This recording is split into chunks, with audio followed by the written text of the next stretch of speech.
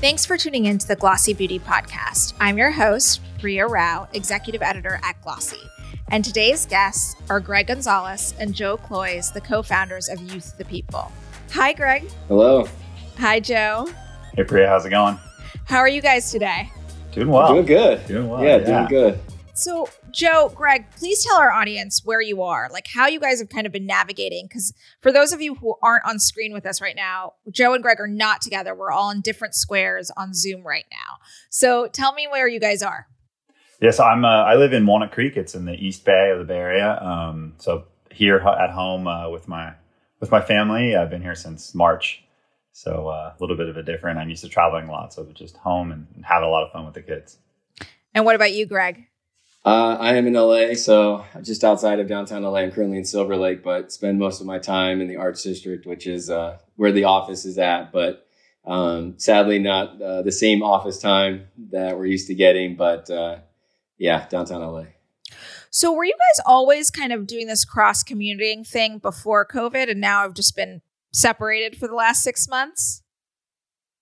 Well, mostly we built the team in LA, in the Arts District is where we have our headquarters. But originally our roots are in the Bay Area. And that's where our grandmother started her skincare company. So originally we were, living up there, and I came down to LA, but Joe stayed there with his family. So Joe had the busy task of coming down quite often, multiple times a week. So yeah, pretty wild schedule there pre-COVID for sure.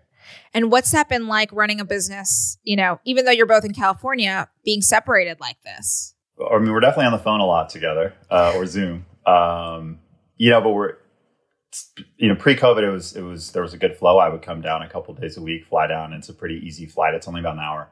So I was able to travel pretty consistently down there. And then Greg and I also traveled to a lot of different locations together. So we would meet wherever that would be in the world. Now, post-COVID, it's everyone working from home. So we're just talk a lot on the phone, do a lot of Zooms. It's definitely weird because I would see Greg every single week. And again, like I said, we travel a lot. So we were together all the time. And then all of a sudden, about 4 months now without hanging out. And Greg and I are cousins and we grew up together. So we're so used to just hanging out all the time. So it's been a change.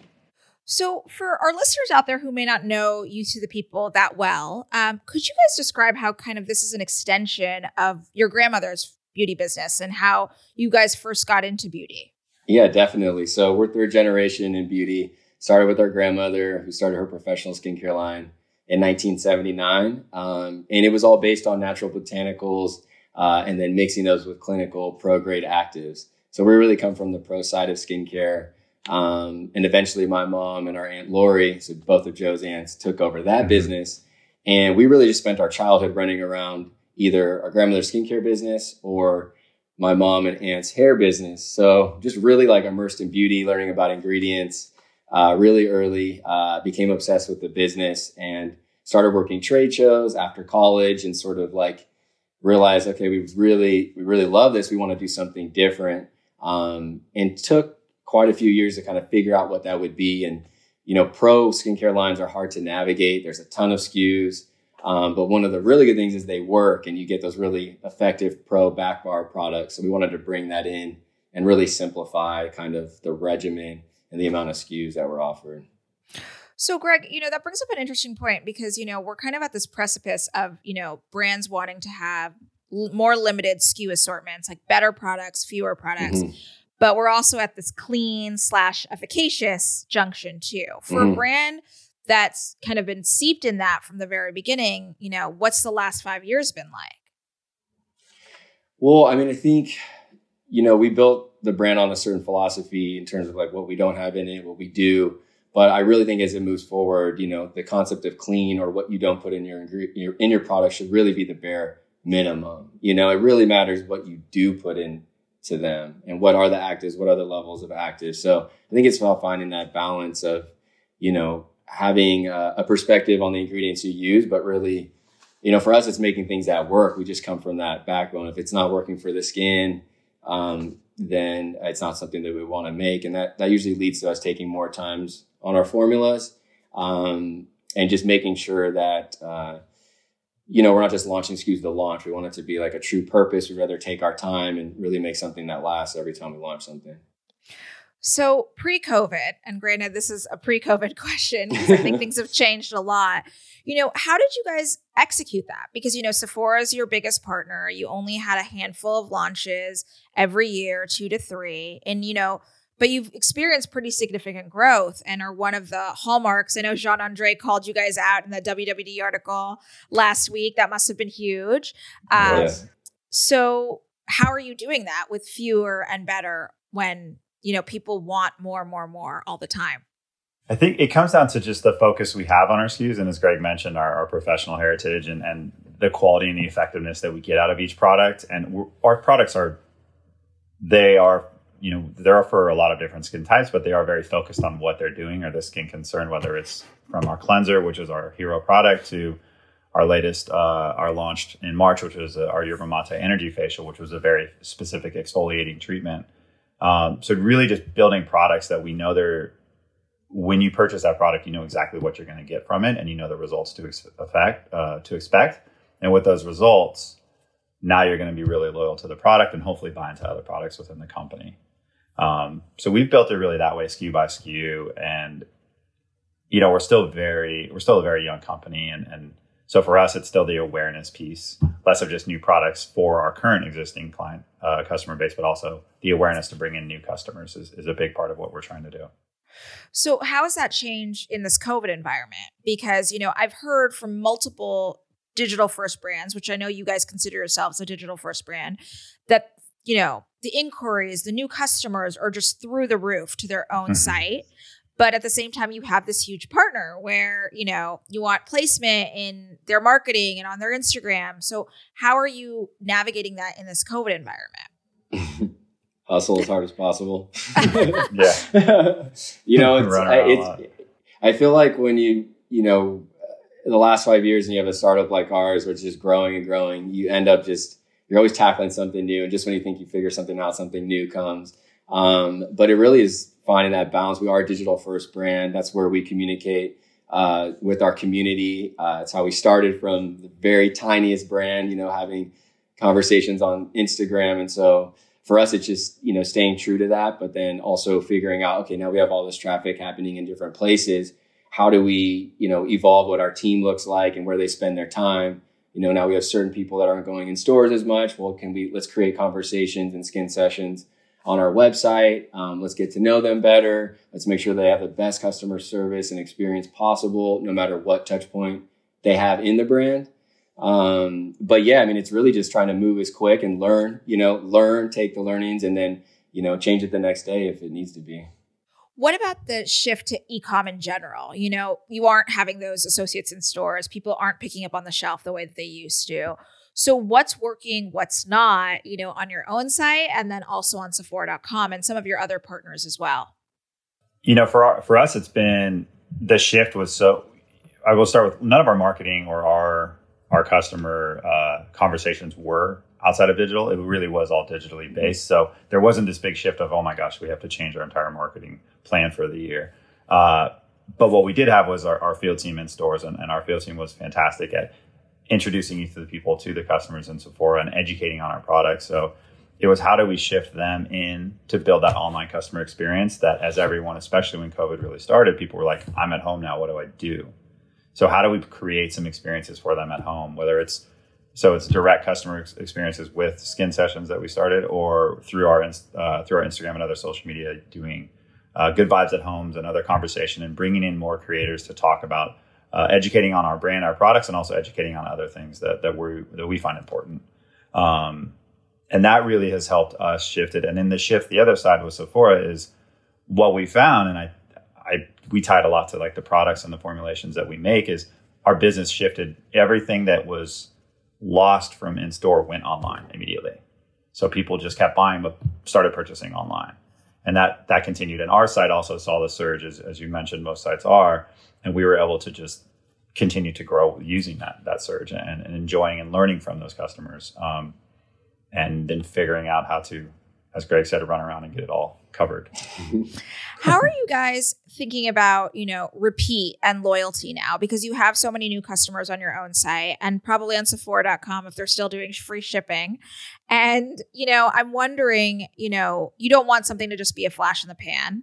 And so how are you kind of continually engaging, whether it be through marketing or product, to get people to buy again, which seems to be like the $1 million question for most brands right now? Right. Yeah.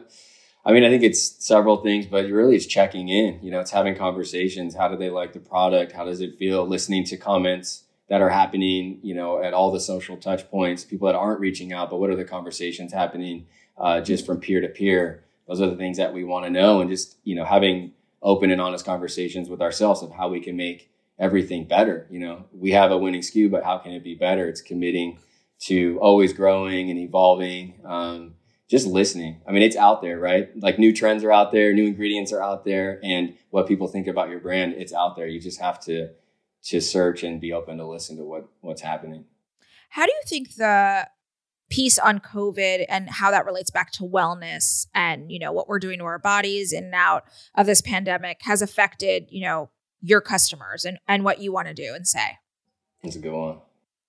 I think it's just, we've always been digital first. We've also been a wellness-based brand. So you bringing in our superfood extracts, learning about, what inspires us within our products are a lot of the things we're eating and drinking every day. So I think bringing those stories into the product development, and then looking at what can we do to educate the consumer and educate our fans in wellness, and just bring more experiences to the company that they can learn from us on, whether that's skincare or taking care of your body, your mind, whatever that may be. How can we be a part of it? And then also, how can we learn from our great community that we have? And we have a lot of great people in our community that are doing some really cool things. So we've really taken it upon ourselves to listen and learn from them, and try to evolve what we're talking about and promote them using our platforms. And then the other thing I would touch on is just, I think with wellness in general, people are sort of figure out what they can control and what they can take care of, right? I know I'm at home, but I can take care of my skin. I can eat really good. I can, order different things and cook different vegetables I can, fix the house up and design things around it. I think people are finding ways to sort of get that self-love and that wellness in different ways. And skincare really falls into that category. That's something that we're, Joe and I talk about. We're grateful to be in an industry that, through this environment, people really care about skincare and want to take care of themselves in that way. But I think that's part of it too, is just the how people are feeling and what they want to purchase in their daily lives. I know you guys have been particularly innovative, I think, with the way that you're connecting with some of your customers, like the way that you're talking about individuality, what you're talking about, like checking in with mental health, and then even your Spotify stuff, which I think is really genius, and DJing playlists and all of that. So could you talk about like that kind of more lifestyle marketing versus just pure beauty product marketing? Yeah. Go ahead, Joe. It's been so important to the brand since day one. When we started, it's not it's not superfood skincare. It's use of the people, and that the people are what drive us. And that it was funny. We were looking at some of our first copy, and Greg wrote a line: "Cleanse it, treat it, condition it, go get it."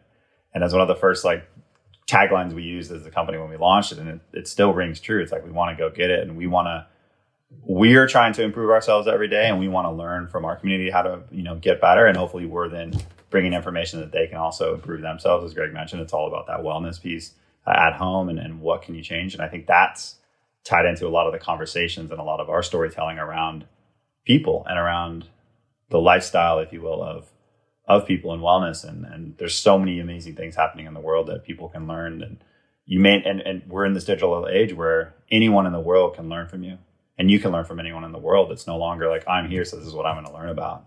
And that's opened up so many things for us. And then hopefully it's opening up things for our community.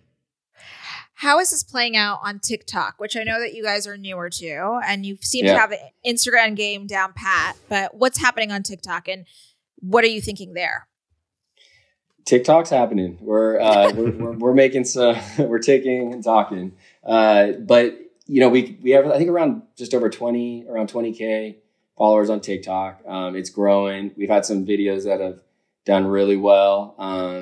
But it's interesting because all of a sudden now we have a new type of content that we're creating quickly. But our social team, it's something we got really excited about and sort of, inspired to make this new type of content. So it's going really well. And now we're moving into, reels and all of that. They kind of like fit in the same bucket. So, it's been good so far.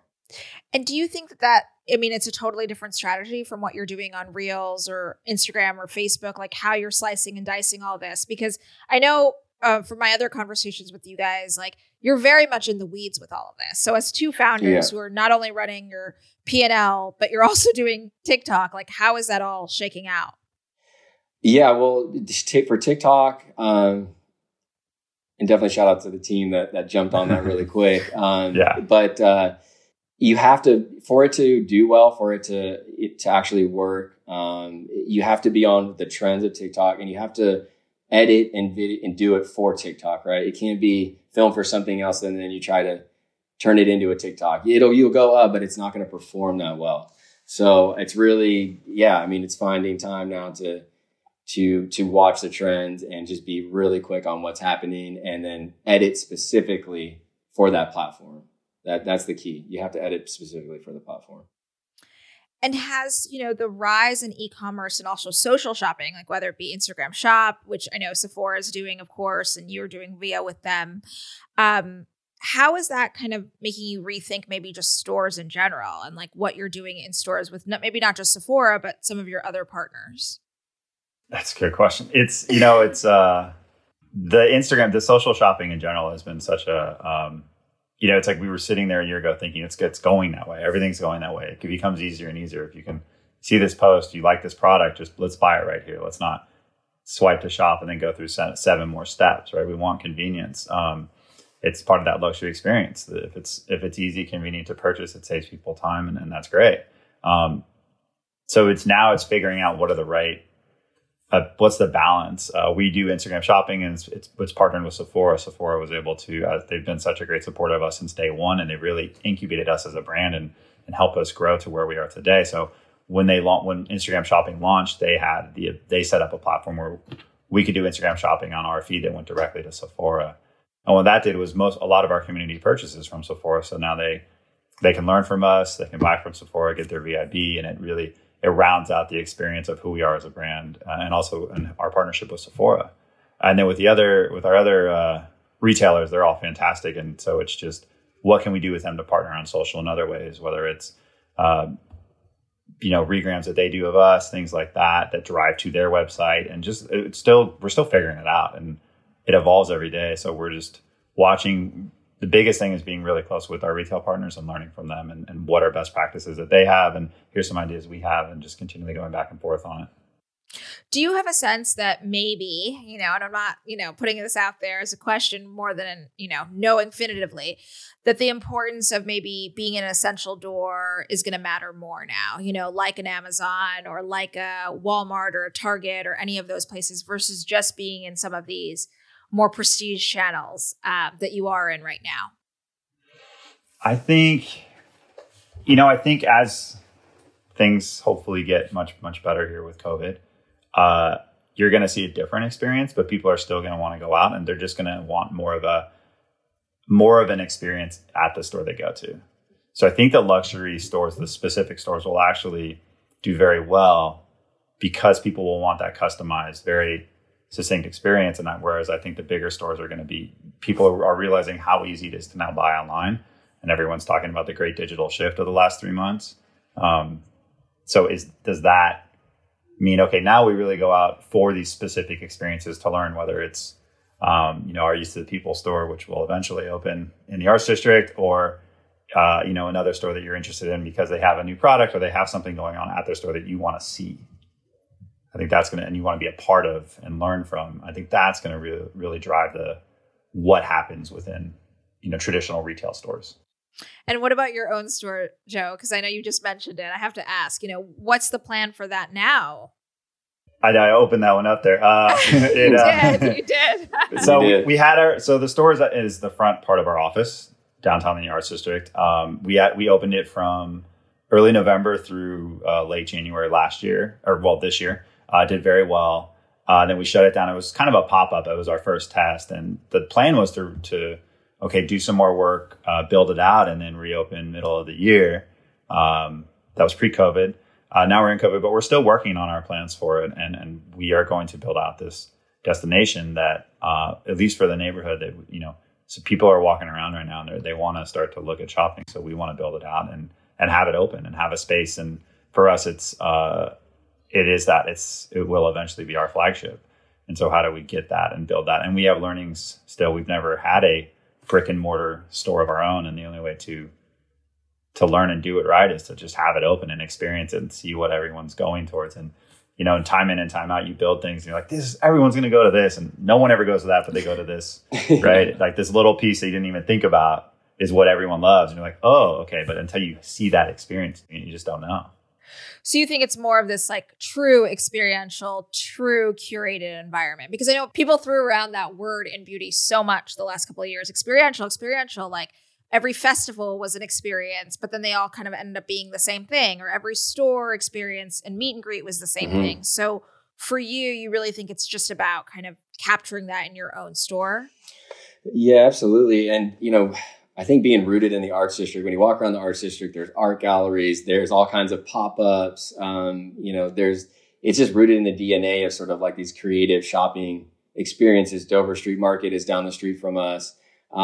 So really building off that energy, we want people to come in and generally walk into something unique. But the real key is, I think, when you walk into a strong retail environment, especially one that's specific to a brand, is you feel the essence of that brand. You know it. There's something specific that you could call out immediately when you think about that brand. And so that's what we've been working on, especially being a digital first brand that's constantly evolving. Digital's moving so quickly.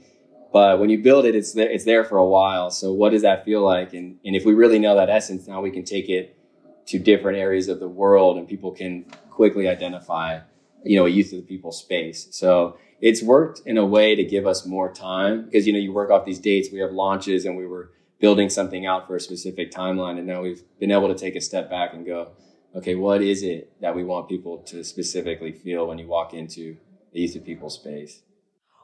I have to ask guys, as two founders and, the founder story becomes so important today in beauty.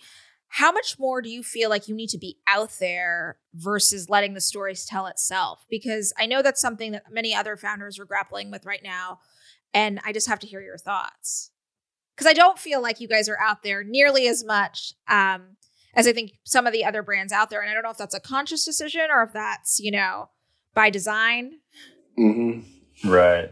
Yeah, I mean, we always built the brand. It's about the people. It's youth to the people. It's not Joe and Greg. It's not Superfood Skincare. So we always wanted to be more behind the brand and not be so front facing and not be a big part of the. We want our family story to be there because it's so important to the DNA of the company, of the brand, but not necessarily be the reason. That's like the reason. Okay, this is why we make great skincare, and this is why we have these brand pillars that we have, but not to be, hey, I'm Joe and Greg, and here's our skincare line. You should buy it. That's just never what we were thinking. Because the brand can be so much bigger and should be so much bigger than what we're doing. So that's always been our philosophy with it. And we were always very front facing as far as like doing events, trying to get to Sephora stores or other retail partners, getting to the stores to meet the staff and the teams there to educate them on the brand, but not necessarily be in the front of events and big crowds. That was not our goal or plan. And now it's really not happening, of course. So Joe, you stepped into that one too. You said you could be much bigger. So what are projections looking like this year? Like how well are you guys doing? I mean, obviously if Jean d'André is calling you guys out, it must be pretty significant.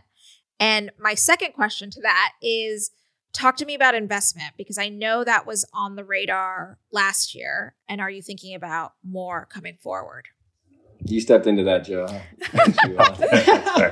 Well, first shout out to John Andre, because that was to read that article and see that was pretty amazing. And every time we just hear our name in any way associated with a John Andre and with Sephora, we're like, whoa, I still can't believe this. But we've had a great year. We've been very fortunate the last few years. We've doubled revenue the last the last 2 years and projecting almost double again this year. Not quite, but almost double. And we'll see where next year goes. I think we have a lot to learn the last few months here to start to put together our projections for next year. And, it's such a high growth startup. It's tough to project because you start to, what is a real number? It's tough to figure out. So we take it month in and month out and look a quarter ahead and plan that way.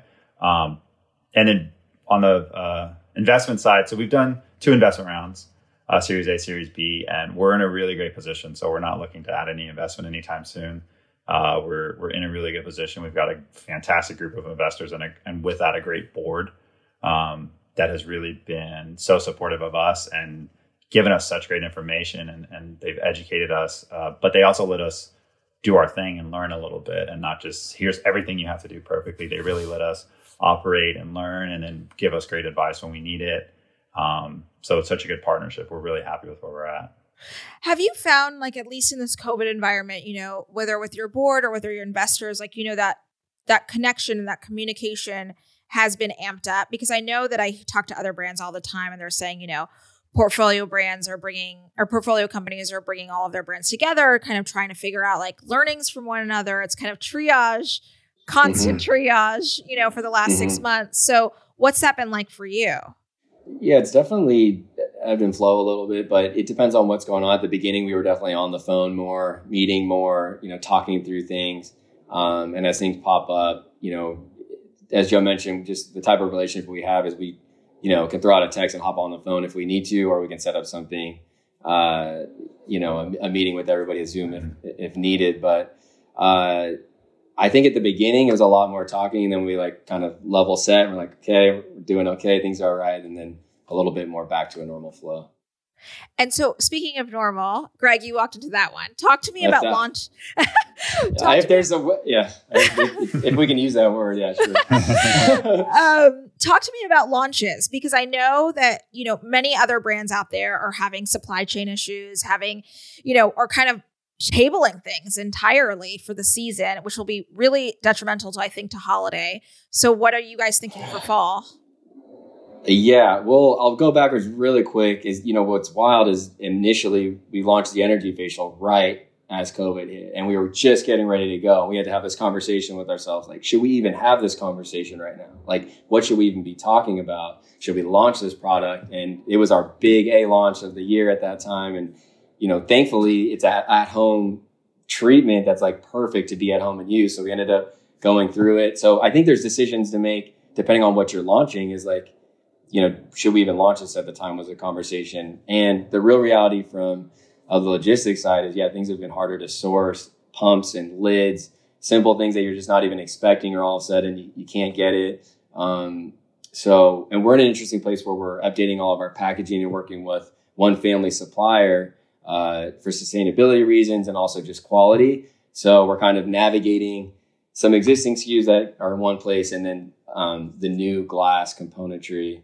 So that's been definitely a challenge for the ops team. And what about launches going forward? How are you thinking about that? Well, we have our second launch of the year coming next Tuesday. So really excited for that. As Greg mentioned, we only had 2 product launches planned for the year. So it was just both times the conversation of first in March, should we? And then with this launch, it was always we're sticking to. We did delay it a little bit. We were thinking early August, but then probably mid-April, we decided to push it to September 1st, just based upon what we were doing with the summer schedule and conversations with our partners as well, with our retail partners around what makes sense timing-wise.